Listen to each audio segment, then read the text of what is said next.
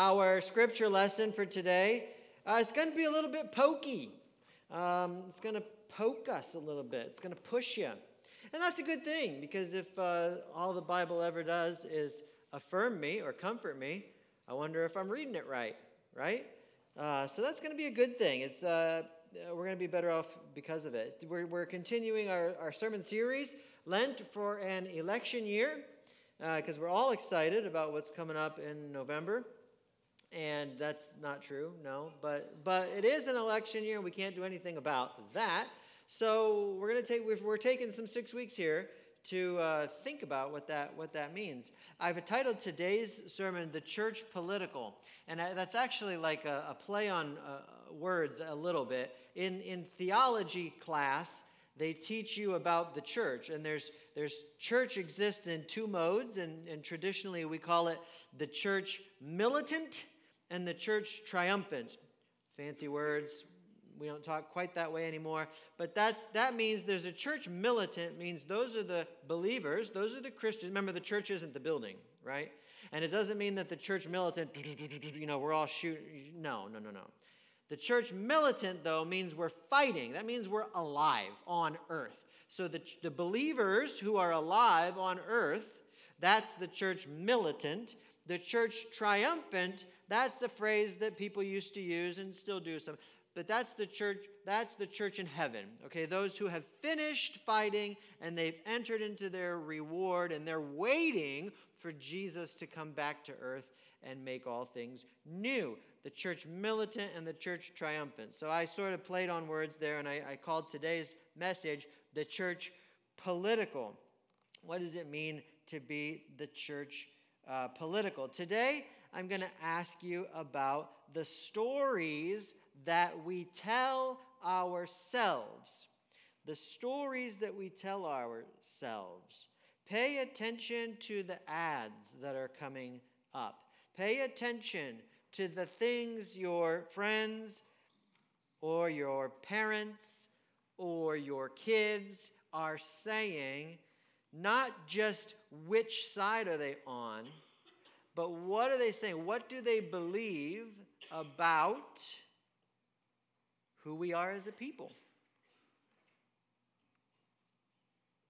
Listen for what they believe to be true. With that in our minds, let's go to the text today. As we open our Bibles, we're going to be in 1 Peter chapter 2. 1 Peter is a great book to read along with the Gospel of Mark, which we happen to be going through this whole entire year. Why? Because Mark, who wrote Mark, was a student of Peter, who was really the closest disciple to Jesus. Peter writes the book of 1 Peter to Christians who are struggling, Christians in what is now today probably the area of Turkey. So they're in between Israel and Rome. They're kind of right in the middle geographically, both on the map, and they're right in the middle in terms of worldview, in terms of politics. Politics really is what we're going to talk about today. Let's listen to the scriptures, and then we'll unpack together. God, would you please bless the reading and the hearing of your word today? May you please focus us in, Lord, on what it is that is most true about who we are as individuals, about who we are as a people. And I'm not talking about as a St. Andrew people or as an American people, but I mean who we are as the people of God. Would you please help us to leave this place today with that on our minds and turning that over in our hearts? Would it be so? In Jesus' name we pray. Amen. From 1 Peter chapter 2, then, we read this. But you, talking to the church, you are a chosen people, a royal priesthood, a holy nation, God's special possession, that you may declare the praises of him who called you out of darkness into his wonderful light. Once you were not a people, but now you are the people of God. Once you had not received mercy, but now you have received mercy. We're going to pause right there and just notice for a second that all of these words are political words. The first thing I want you to write down as we're talking about this today is that as a Christian, I am automatically political. I can't escape it. Now, these people didn't live in a 21st century democracy. Far from it. There was no expectation that they'd be able to participate in their government like you and I can as Americans. But nevertheless, Peter uses political language to talk about who they are. Now, for politics, the word, when I say it's political language, I have a special definition, a certain definition of politics in mind for today. So for today, anyways, my definition of politics is that it provides us with an identity and a purpose beyond our biological family. So as soon as you put two families in one room, two biological families in one room together, you have politics. At least that's my contention for us today. As soon as you put, so we have groups of families in the church, so there's going to be church politics. But then we have groups and groups and groups coming together to make states and nations politics, right? But it can be as small as really two families working together. But the thing, it provides identity and purpose. Identity and purpose. That's what politics is going to provide. At least that's how I'm using the word today. Now look at those words that Peter uses as he's talking about who you are, Christians. I'm going to put 3 columns up on the screen. 3 columns to tell you what those were. The first is what I just read, and that comes from the NIV translation. The second is from, we'll just read them all the way across. Well, the second one, they all come from the Greek. The Greek I'm going to give you is just as I look in my dictionaries and in my resources that I have, I'm trying to give you a really literal translation of what those words mean, just going straight from Greek to English. And now the Second Testament is a new translation of the Bible. I'm not a Greek scholar. I know enough to be dangerous. I'm not a Greek scholar. This is just me using my dictionaries. Scott McKnight is a Greek scholar. His new translation of the New Testament is helpful as well. So this just helps us understand what these words mean. So in the NIV, chosen people, I looked those words up and I came up with the phrase, an elected people group. And Scott says, chosen family. A lot of similarities, right? Okay. But the next phrase, royal priesthood. To me, the word is a kingly language. So I said, this looks like these are kingly priests. You think if they're just priests, you think, that's not political, that's religious. No. First of all, priests were political back in the day, but these aren't just priests. He puts the adjective in front of it. They're royal or they're kingly priests. They're political. And Scott says they're an imperial priesthood. He likes the word empire. He just uses it throughout his translation. Holy nation, separate ethnicity. Holy means kind of separate, completely distinct, completely other. Separate ethnicity. The word for nation is ethnos. And Scott kind of agreed with me. Devoted ethnic group. God's special possession. I translated that as acclaimed citizenry, and he put up there an acquired people. So these words, lots and lots of politically charged language in here. And really, I don't need to belabor the point any more than I already have. It's just the point is that you are political by nature, and there's no escaping that reality. And these people that Peter's writing to, they're pinned between a doomed and hopelessly corrupt theocracy on one side. That's Israel. That's who they got on their left. And then on their right, they have an imperial cult of Rome focused around the worship of one guy, the emperor. And Peter encourages them both. As politically homeless as you might feel, remember who you are. He starts with this identity. Remember who you are. And then he moves to purpose. Then he moves to purpose. Who you are and then your purpose. You're going to be both very different.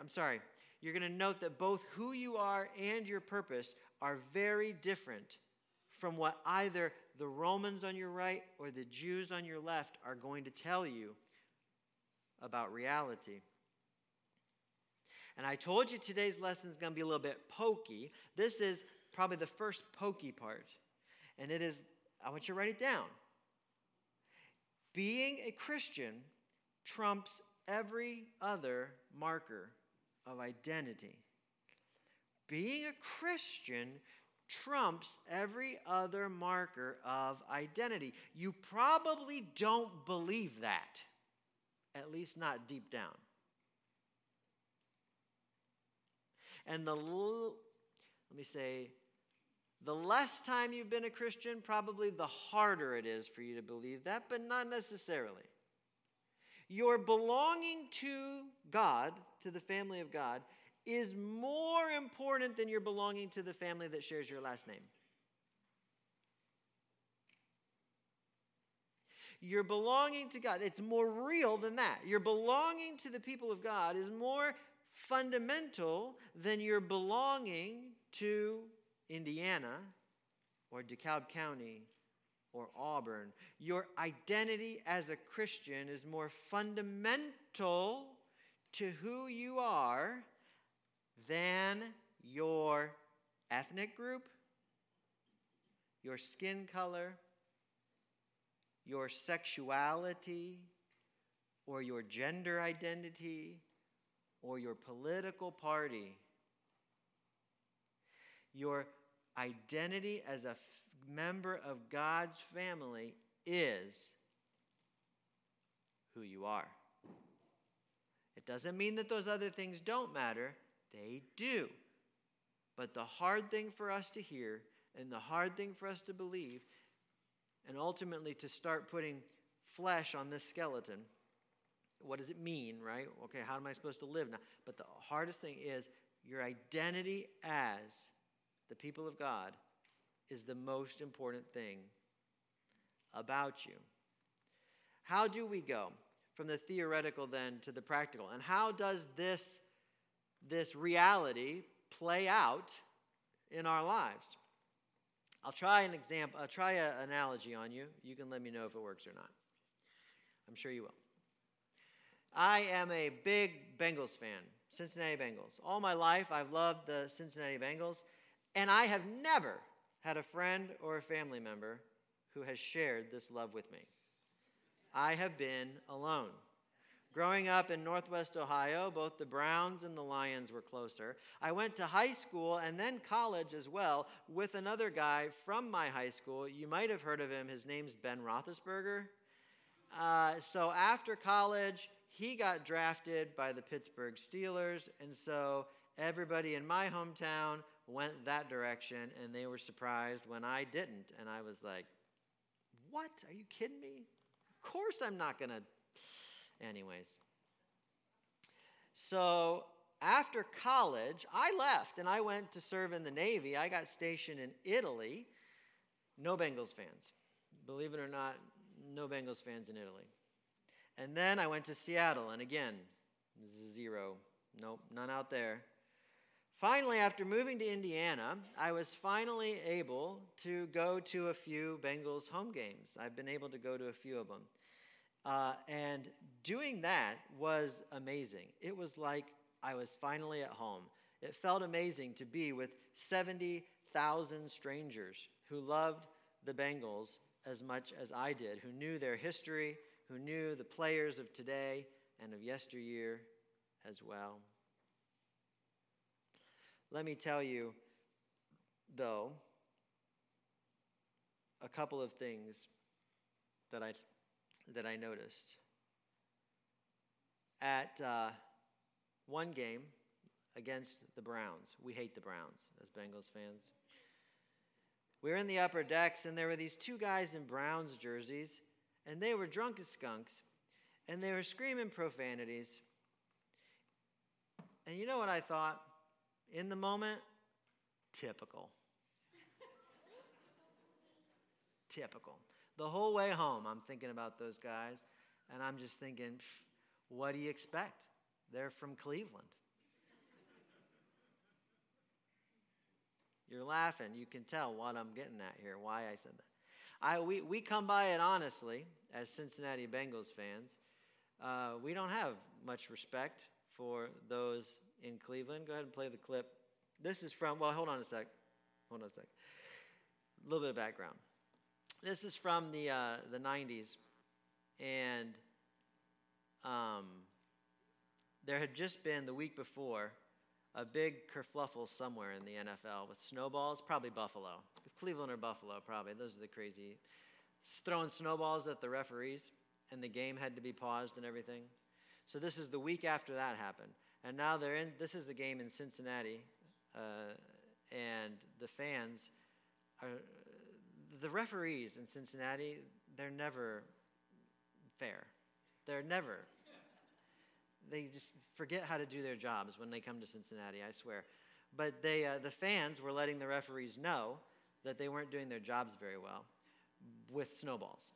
And so the head coach at the time has a message for the fans. Go ahead now. Will the next person that sees anybody throw anything onto this field, point them out, or get them out of here? You don't live in Cleveland, you live in Cincinnati.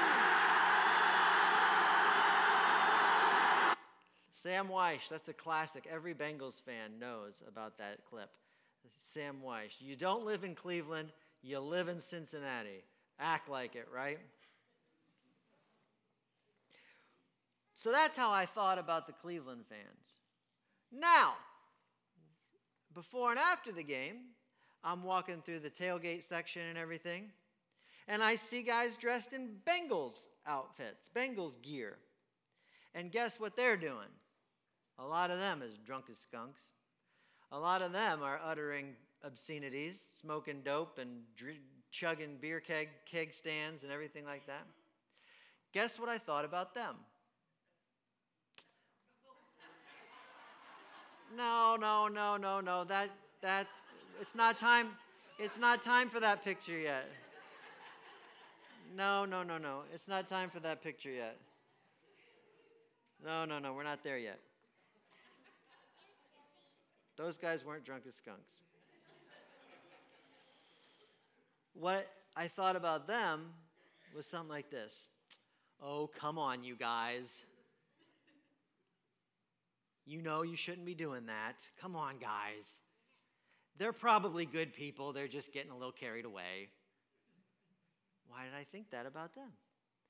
They're on my team. They're on my team. So then I had this experience, and now you can put the picture of Austin up. I got to go to a Bengals game with my friend Austin, who is a 49ers fan.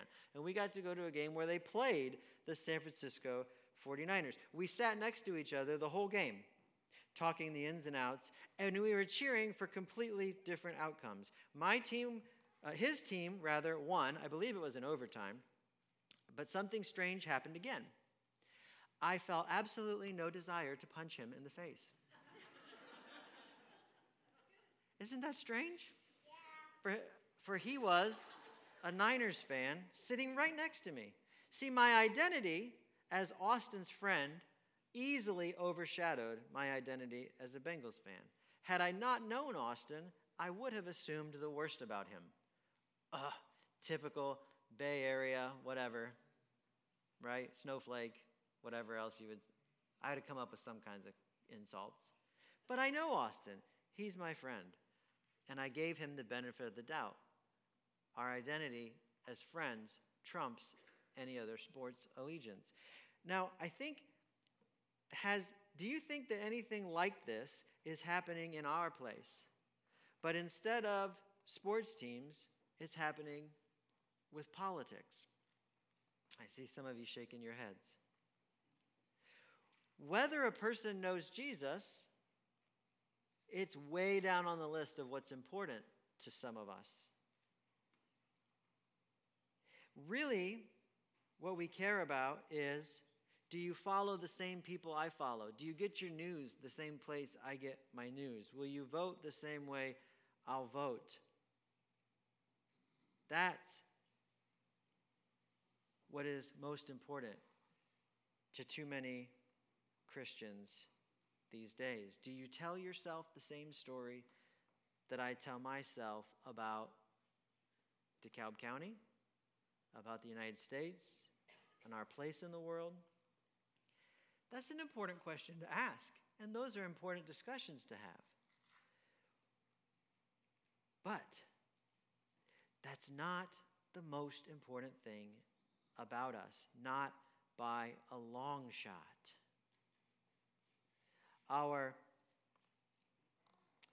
book of the month this month is, I told you already in the announcements, it's Them by Senator Ben Sasse, former Senator Ben Sasse.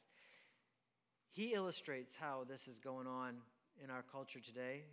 Several places. One of the places that jumps out, he talks about the scandalous story of Kermit Gosnell, the abortion doctor from Philadelphia, who tortured his patients and collected decapitated body parts of aborted fetuses in his fridge, hundreds of them when they found it.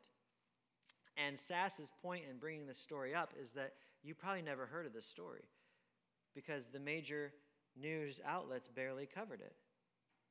And he says, well, why? Well, it's because reporters are overwhelmingly, they skew to the liberal side and pro-choice. And so they don't get excited about writing stories that might hurt women's access to abortion. Sasse quotes Washington Post reporter Megan McArdle honestly reflecting on why she and others didn't report on Gosnell.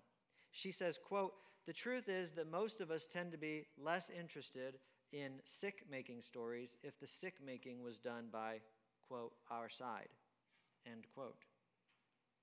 Now, before you do what I did to those Browns fans at the football game, oh, you typical pro-choice libs, conservatives do the very same thing. Blame McArdle for failing as a reporter if you like, and you should. But as a person, she did just what the rest of us tend to do. We assume the best about our team, even when we shouldn't. And we assume the worst about the other team, even when they're right. We need, as Christians, guys, we need to push against this team, this our team and their team mentality.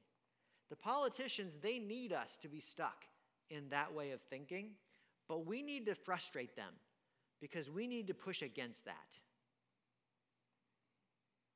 A pro-Trump, if you'll forgive the generalization, the stereotype here. I need a stereotype though to make the example.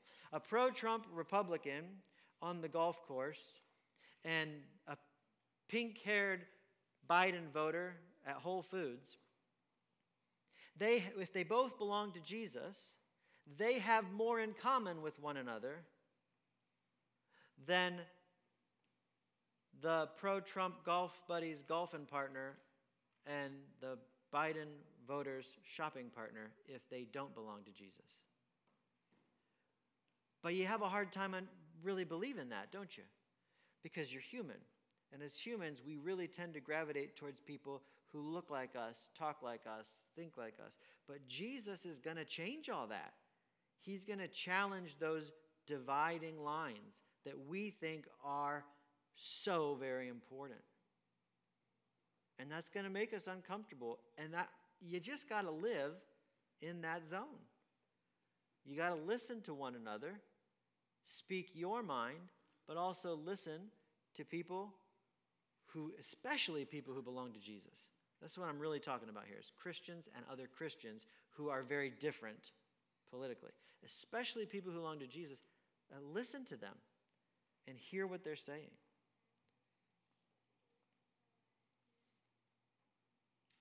The challenge for you and me is to think about this idea that our identity is first and foremost in Christ. And we need to refuse to erect walls where God has forged bonds of brotherhood. I'm going to continue in the scripture here. Peter says, he continues by saying, I'm going to reread what I already read at the beginning, actually. You are a chosen people, a royal priesthood, a holy nation, God's special possession, that you may declare the praises of him who called you out of darkness into a wonderful light. Once you were not a people, now you are the people of God. Once you had not received mercy, now you have received mercy. The reason I wanted to repeat that scripture text is because it gets to the other part of politics. Identity and purpose, right? Identity and purpose. This is now the purpose part. What is the purpose of our politics then, Christians? The purpose of our politics is to declare Jesus. God's special possession, that you may declare the praises of him who called you out of darkness. Our purpose of our politics is to declare Jesus. Jesus who died for the sins of the world. And Jesus who even now is building his kingdom one citizen at a time, as he calls Americans and Canadians and Cambodians, the prideful businessman, the gossip, the greedy, the anxious, the gay, the lazy, the stubborn, all of them, as he calls them all into his family. All of them are equal in the kingdom of God, equal in the sight of God. And all of them are equally adopted into the family of God when they put their faith and their trust in Jesus. He does not require them to change any of those facts about themselves before they come to him, just as I am, without one plea. Right?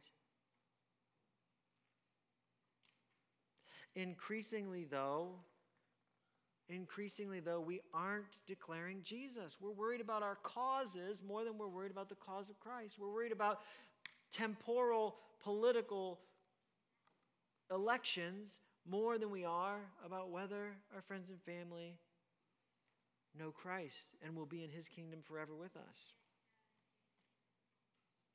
Many of us are afraid. We don't want to be ostracized by our community, by our friends at school, or our friends, our social friends. Some of us just aren't even out and about, actually. Some of us aren't even rubbing shoulders with people who think or believe differently than we do. Sass, in his book, has this other statistic that's really frightening that we need to think about. I just read it this week, and I'm not even sure how to unpack it or what to do with it yet. But he says that according to studies, an average retired senior watches 50 hours of television a week. What? Who are we even? When an average retired senior watches 50 hours of television a week, you know how formative that is? How that's changing you. We need to be with one another and out in our world, and we need to be declaring Christ with our words and just with our deeds. But if we're shut up in our homes where no one can see us and no one can talk to us, we can't declare. We can't declare anything to anybody. Being a Christian trumps every other marker of identity. And our political purpose is to declare Jesus. Now, last thing for today. Because of our intense unity, we're united despite our differences. We're united in Christ. Because of our intense unity, and because of our really weird political agenda to declare Christ, it's weird. We're going to look strange.